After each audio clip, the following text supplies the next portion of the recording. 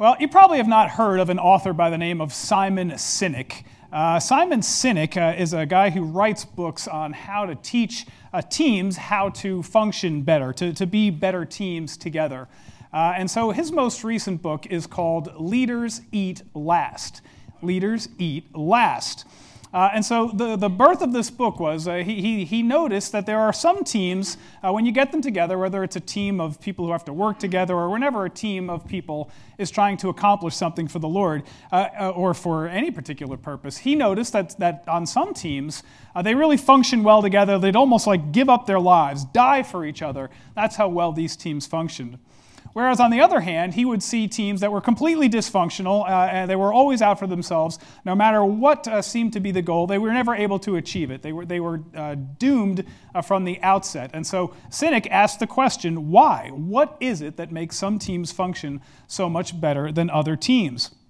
And so Sinek had the opportunity to interview this Marine general by the name of George Flynn. George Flynn. And he asked General Flynn, what is it about you that makes your team able to function so well? And he said, it's really simple. It's really simple. Officers eat last. Officers eat last. Sinek said, what? Officers eat last? That's it? That's the whole thing? And he took Sinek into the mess hall, and he showed him what he meant. And there in the mess hall, he saw that the privates were lined up first at the chow hall, and they're getting the best cuts of meat and all the bread, and all the higher-ranking officers were lined up behind them. And by the time they got to the front, there may not have been the best food left. But this was a simple visual lesson that the general was teaching the lower-ranked people. And they loved him for it, right? They would run through walls for him. They'd kill for this guy. They'd die for this guy because he held to this simple motto that leaders eat last. And so what a model of servanthood and discipleship. And, Jesus, of course, was the greatest servant leader that the world had ever seen. And as we progress here in chapter 10, what we see is Jesus leading the disciples into Jerusalem, a place that was fraught with danger for Jesus. And he knew what was going to happen. And so we're going to see that they're on the road. They're on the road to Jerusalem and what is going to happen when they get there. Now, we know that the theme of Mark, we've discussed this many times throughout the book, is that the theme is what is a disciple? What does a disciple look like? And so Jesus is continuing to model for them as he goes on the road that the life of a disciple is service, sacrifice, subordination. All of these things are what a true disciple does in the world as they lead people. So let's begin with verses 32 to 34 and see what's happening here. This is Jesus' third prediction of his death. 32, they were on the road going up to Jerusalem, and Jesus was walking ahead of them, and they were amazed. And those who followed were fearful. Behold, he said, we are going up to Jerusalem, and the Son of Man will be delivered to the chief priests and the scribes. And they will condemn him to death and will hand him over to the Gentiles. And they will mock him and spit on him and scourge him and kill him. And 3 days later, he will rise again. So the first thing we see is Jesus leading these people, right? There are some who are, kind of watching along the way, and then he's leading the disciples. And so we get this picture of Jesus out in front of the rest of the group, and he's steadfastly marching on to Jerusalem. And we understand why the disciples are fearful. They're lagging behind because they know what could happen to him there. They had seen that the scribes and Pharisees had tried to kill Jesus on multiple occasions, and because they were going into Jerusalem, that's the lion's den. That's where these people are. And so they knew what was potentially ahead of them. So you have Jesus leading, you have them lagging behind. And so Jesus, he either has to turn back to them or stop and wait for them to catch up. And then he gives them this teaching. And now this is actually the third prediction that Jesus makes about his own death. We've seen this 3 times now, this repeating pattern in Mark where Jesus predicts his death, and then the disciples have no understanding of it. They either say or do something stupid, and then Jesus has to correct them with a teaching teaching moment. So remember in Mark chapter 8, verse 31, Peter rebukes Jesus when he says he's going up to Jerusalem to be killed, and Jesus has to pull him aside and correct him, and then give him this teaching: if anyone wishes to come after me, he must deny himself, take up his cross, and follow me. For whoever wishes to save his life will lose it, but whoever loses his life for my sake and the gospel's sake will save it. So that's the teaching in Mark 8. Then Mark 9, remember, the disciples are arguing amongst themselves. Which one of us is the greatest? As they're walking from northern Galilee down into Capernaum, they're having this argument. And Jesus, of course, gets wind of this argument, and his advice to them, his teaching to them at that point is, whoever among you wants to be first has to be last, because what makes someone great is service and sacrifice, not being glorified by human values, what people think are important. So now we come to this third time, the third prediction of Jesus' death. And now, he's much closer to Jerusalem now. He's going to be there in very little time. And so his death is much more imminent. And so what we get here in this third prediction is a much more detailed version of what is going to happen. And it's much more gruesome when we look at it. So what we see here for the first time is who Jesus is going to be delivered to. He's going to be delivered into the hands of the chief priests and the scribes. Now, these are the very people who should have been the most excited about Jesus coming, right? Because they knew their scriptures. They knew that their Messiah was coming. They knew the kinds of things that the Messiah would do because they knew the gospel, or the scriptures. Isaiah, for example, talking about how he would free the captives and give sight to the blind and give voice and hearing to the deaf. Jesus did all these things. So these people should have been the most excited about his coming. And yet we find that they misunderstand him and his message the most. And so rather than welcome him, they see him as somebody who is a heretic and somebody who is a threat to their position. So the chief priests and scribes don't welcome him. He gets turned over into their hands. And then they are going to turn him over in turn to the Gentiles. Now, the Gentiles are the Romans, right? The Romans are the people who are in power at that time. And Jesus says what they're going to do is they're going to turn me over, and they are going to mock me, spit on me, scourge me, and they are going to eventually kill me. Now, it is unfathomable to me that anybody could spit on and mock Jesus, the Son of God, right? But they simply didn't understand who he was. They didn't know who he was or the significance of his presence. But scourging is a whole other matter. Now, this is the first time that Jesus has mentioned scourging in any of the three predictions that he had given about his upcoming death. Well, what is scourging? Completely unimaginable suffering to me. They would chain the man's hands together, and then they would chain that chain to a whipping post, and he would be barebacked at that whipping post, where a torturer would hold a leather whip. So the whip has a handle, and then there are straps coming off that handle of leather, and they were embedded with little pieces of rock or glass or metal or anything sharp that they could get their hands on, and then they would whip the back of that person who was deemed to be tortured. And when the strap wrapped around that person's body, it would grab hunks of flesh and it would rip flesh right off the body. I mean, that is unimaginably painful, and I have no idea how anybody even survived a scourging. And yet Jesus says he's going to be scourged, and then he's going to be killed. And so this is what happens when he gets handed over to the Gentiles.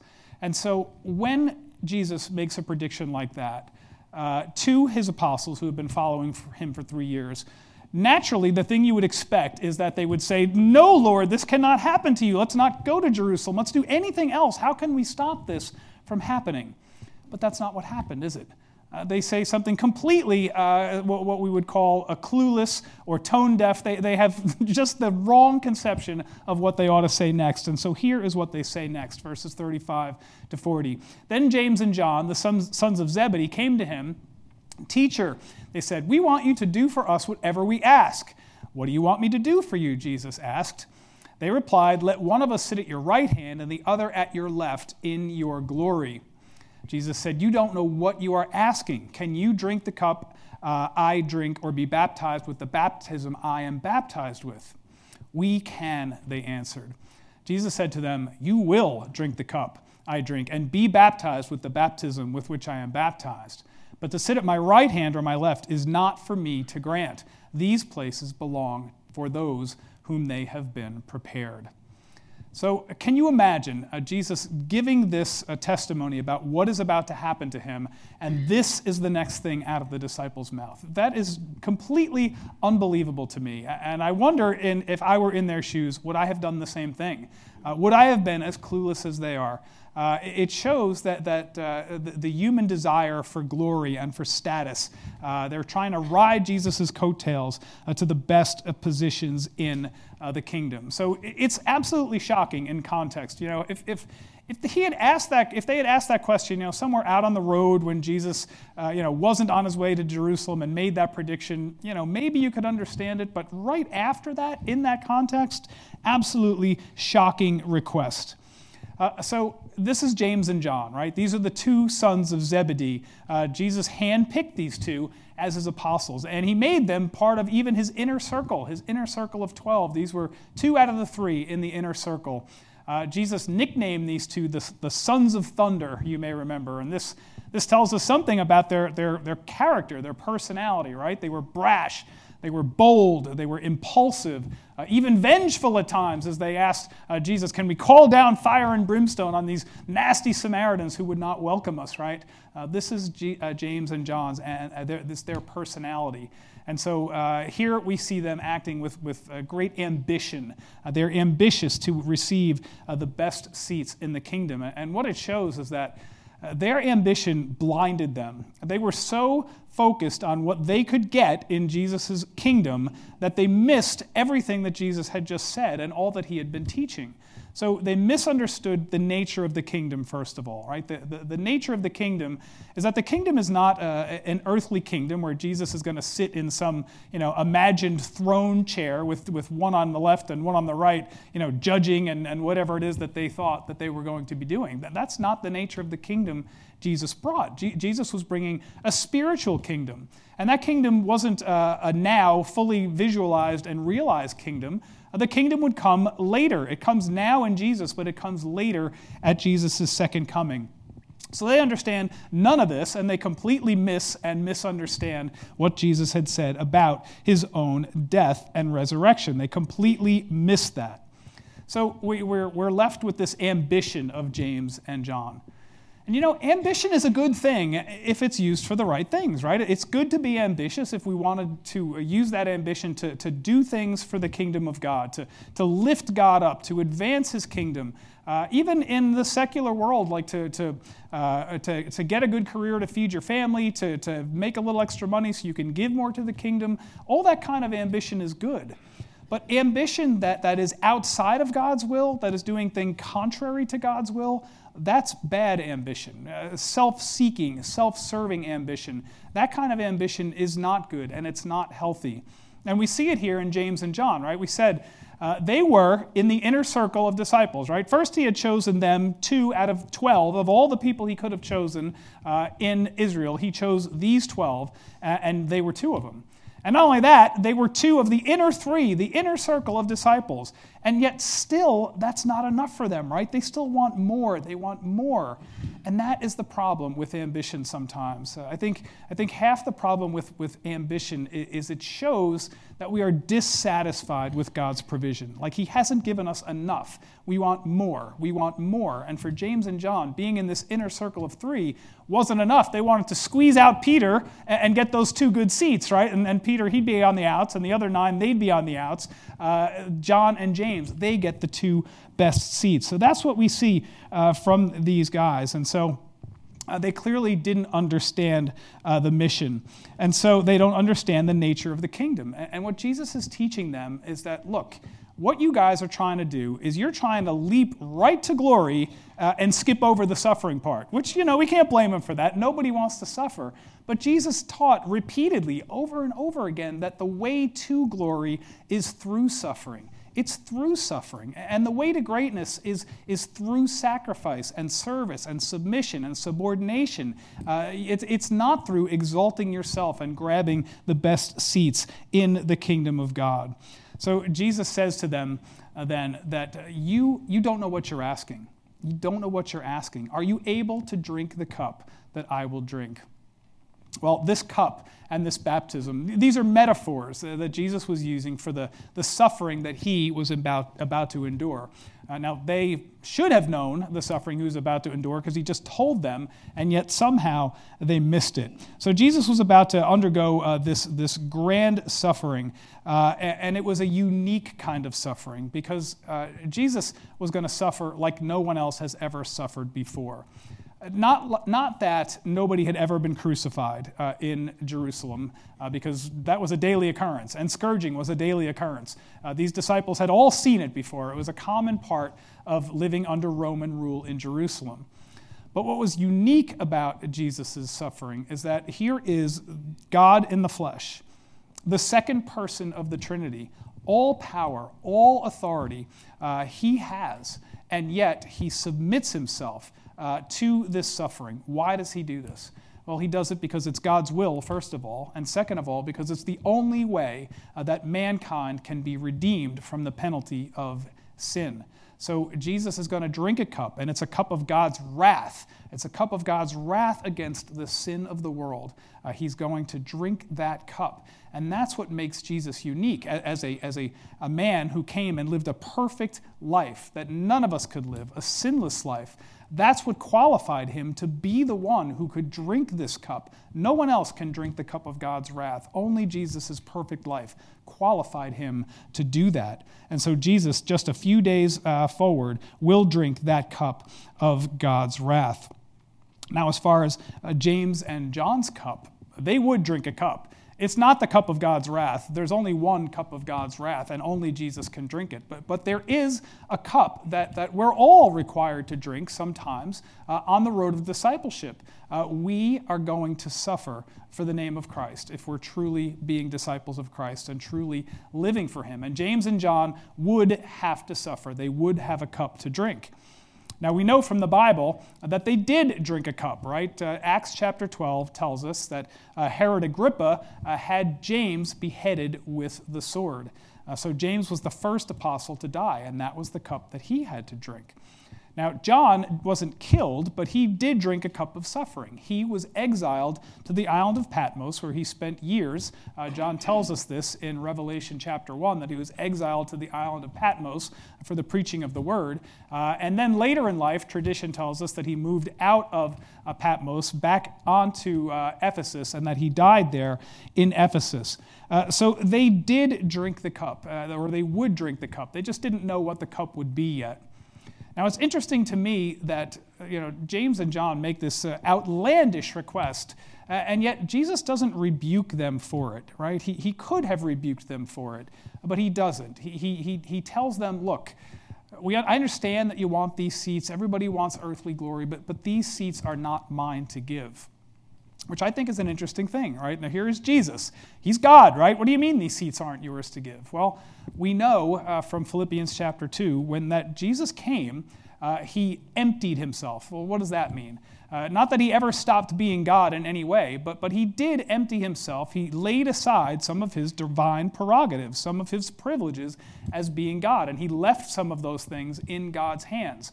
So he sometimes limited his power. He sometimes limited his knowledge. And it seems here that by some agreement between God and Jesus, that God had reserved unto himself the power to place people at the right and left hand in the kingdom. And so that's probably what's going on here. So there is no rebuke, but yet Jesus denies that request because those seats aren't his to give. And so Jesus continues to teach them, stop trying to seek glory for yourselves. Glory for yourself is not going to come through an earthly kingdom. If you want glory, if you really want glory, then it's through service and sacrifice. That is the kind of leadership and suffering and sacrifice that God values. That is what makes someone great in God's eyes. And so we've seen it throughout in this little section here, where he who wants to save his life has to lose it. He who wants to be first has to be last of all. That's what we see going on here in this passage and in the previous passages. Now, I do want to give James and John some credit because, they're asking this question and they completely show their cluelessness. But we have to remember that after Jesus did die and rose from the dead, James and John became apostles in the sense that they were the sent ones. They were sent out. They carried the gospel from here to there, and they suffered greatly for their faith. And so while Jesus lived, while they were on earth, they had this earthly view of what it means to be great. But after Jesus died and rose from the dead, after they witnessed all that happened in Gethsemane and then on the cross and then the 40 days after the resurrection, they realized what true apostleship meant, and they learned that lesson. But for now, they're still mired in this cluelessness, trying to get this earthly kingdom for themselves. And so they're learning, or they will learn, that the way to greatness is through service and sacrifice, not through somebody exalting you or trying to exalt yourself. So they make this request of Jesus, and Jesus denies this request, and now trouble is really going to break loose because the other 10 get wind of what John and James had just asked Jesus. So let's see what they say about this in verses 41 to 44. When the 10 heard about this, they became indignant with James and John. And Jesus called them together and said, "You know that those who are regarded as rulers of the Gentiles lord it over them, and their high officials exercise authority over them. But not so with you. Instead, whoever wants to be great among you must be your servant, and whoever wants to be first must be slave of all." Slave of all. So, first of all, why were the other 10 indignant? My guess is that they were indignant because they also wanted the best seats in Jesus' kingdom, but they never thought to ask, and they were mad at James and John for beating them to the punch and asking Jesus before they got to ask it. And so, can you imagine Jesus, I'm going to Jerusalem, I'm going to be mocked, spit on, scourged, killed, and you got these 12 nincompoops, right? Just arguing about themselves, squabbling amongst themselves about which one of them is going to be the greatest. And I just see Jesus shaking his head and saying, I got to keep teaching. I got to keep teaching you guys because you don't get it. So he says, don't be like the Gentiles. Well, what are the Gentiles like? The Gentiles lord their rulership over their subjects, right? The Gentiles, in this case, are the Romans. And Romans, they lead by domination, by fear, by intimidation, by the threat of the sword. All these things are how the Gentiles, the Romans, rule. And anybody who derives their authority from Rome, like the Herod family, like Pontius Pilate, this is how they lead. And so fear, intimidation, all these things.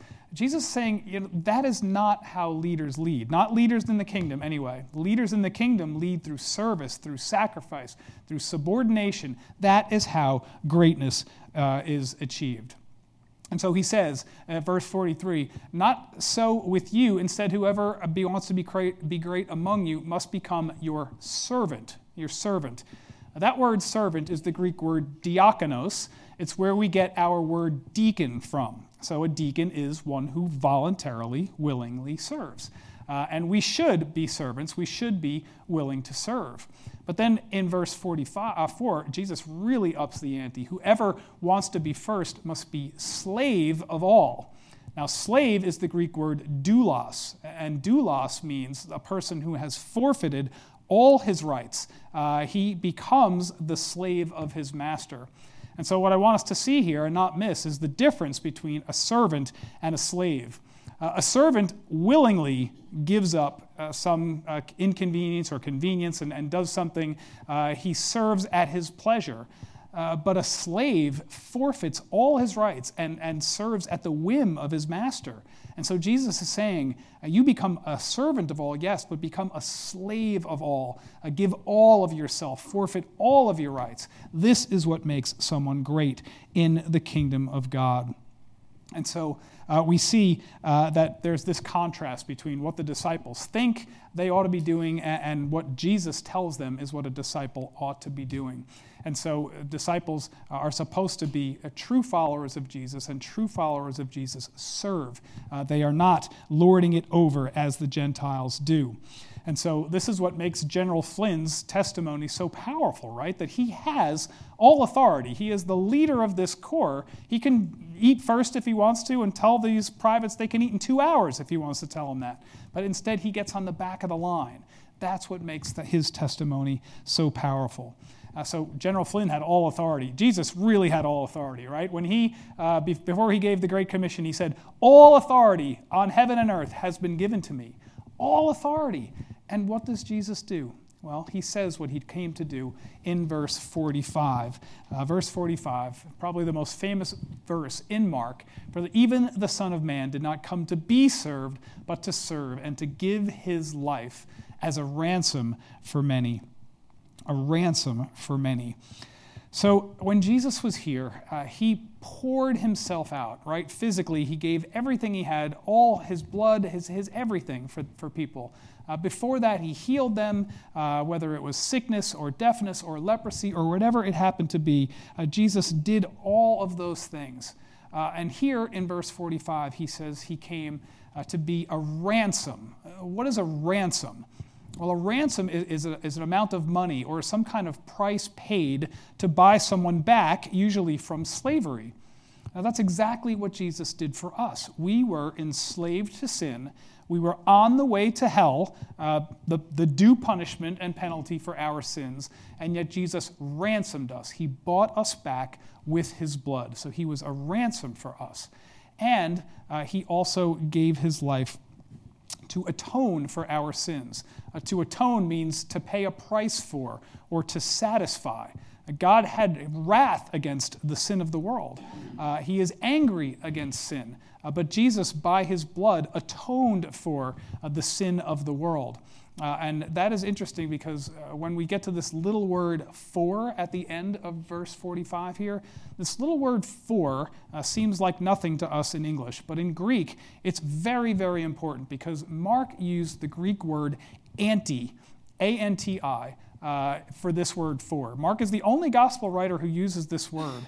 And why it's important is because that word "anti" is the most strong word Mark could have used to talk about the substitutionary nature of what Jesus did in our place. It means in the place of, instead of.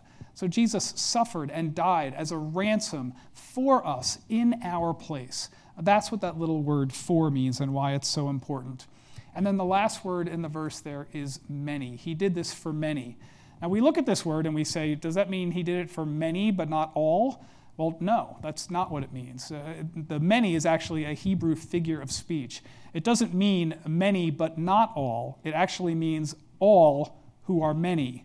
You get that? That's a big difference. It's a big difference because Jesus died for all.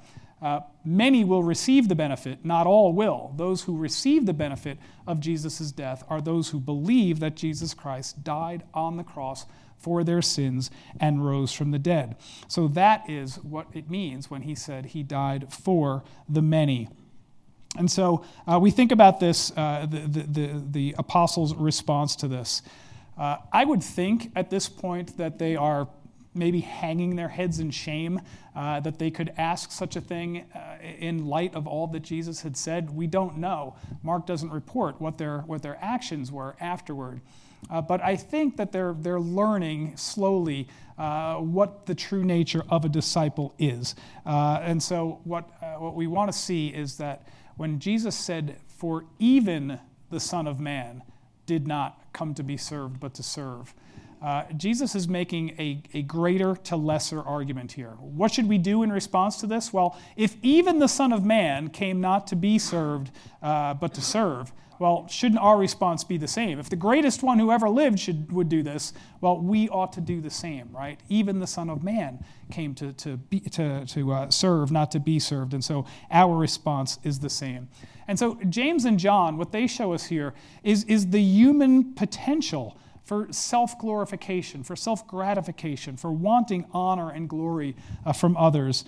And so what we want to pick up on here is how we can avoid falling into that same trap. How can we avoid not understanding what it truly means to be a disciple and to know what it means to follow in the footsteps of Jesus? And the first thing I would say is this, that we need to recognize the condition of our hearts. We need to recognize the condition of our hearts. We are all prone to what James and John asked. We are all susceptible to this kind of the desire to be loved by people, to be called great in the sight of people, to have honor and glory bestowed on us by people. But Jesus said in another place, in John chapter 5, verse 44, he said, "How can you believe since you accept glory from one another, but you do not seek the glory that comes from the only God?" And so we see this tug of war, right, between wanting the praise of men, but what we really ought to want is the praise of God. And we don't get the praise of God through what the world thinks is valuable. We get it through what God thinks is valuable, service and sacrifice. So, how can we guard against this kind of mindset? How can we guard against this kind of selfish attitude? Well, I think making others first or putting others first a habit is really, this is elementary stuff, right? This is just a very first step that we can take. We have to get in the habit of putting other people first because it's very easy for us to be self-absorbed, right? And to think, how can I take care of my needs today? But we just have to be aware that there are so many people around us with so many needs, both physical, emotional, spiritual, so many people with so many needs, and we need to be aware of that. And it's going to cost us time, and it's going to cost us money to be involved in making people's lives a little better, so we have the opportunity to share the gospel with them. But we shouldn't worry about that because God has the ability to replenish anything that we've given, whether it's time, whether it's money, whatever it is. But this is going to cost us a complete change of mindset because we're not used to thinking of others first. We're used to thinking of ourselves first. And Jesus is saying, look, you guys, you're not supposed to be like, professional athletes or Hollywood actors or corporate jet set executives who have people catering to them all the time. You're supposed to be the ones who are doing the catering. You're supposed to be the ones who are serving. So our purpose is to be like Jesus, who came and used his time to minister to others and to give his life as a ransom for many. So we just need to be aware of the needs of those around us and be willing to serve. I mentioned earlier that the title of that book was Leaders Eat Last. And I really think Jesus would like that title because it really ministers to what Jesus was communicating to us here. That as a disciple, we go last, we put other people first. Let's pray. Lord God, we thank you for this message. It's just a reminder. We know it as Christians. We know that we are supposed to serve. We know that we're supposed to sacrifice, and yet we fail to model it as you did so often, Lord. I pray, Lord, that the Holy Spirit would do the work in our hearts today to change our attitudes, Lord, to make us more servant-minded and less self-minded, Lord. I pray that your word would penetrate us today. Lord, help us look for opportunities to be like Jesus, to be servant-minded, and to make a difference in the world, not necessarily to satisfy physical needs, Lord, but that they would give us a path so that we could speak to their spiritual need, Lord, and be able to share the gospel with them and have your kingdom advance by the things that we do. We pray in Jesus' name. Amen.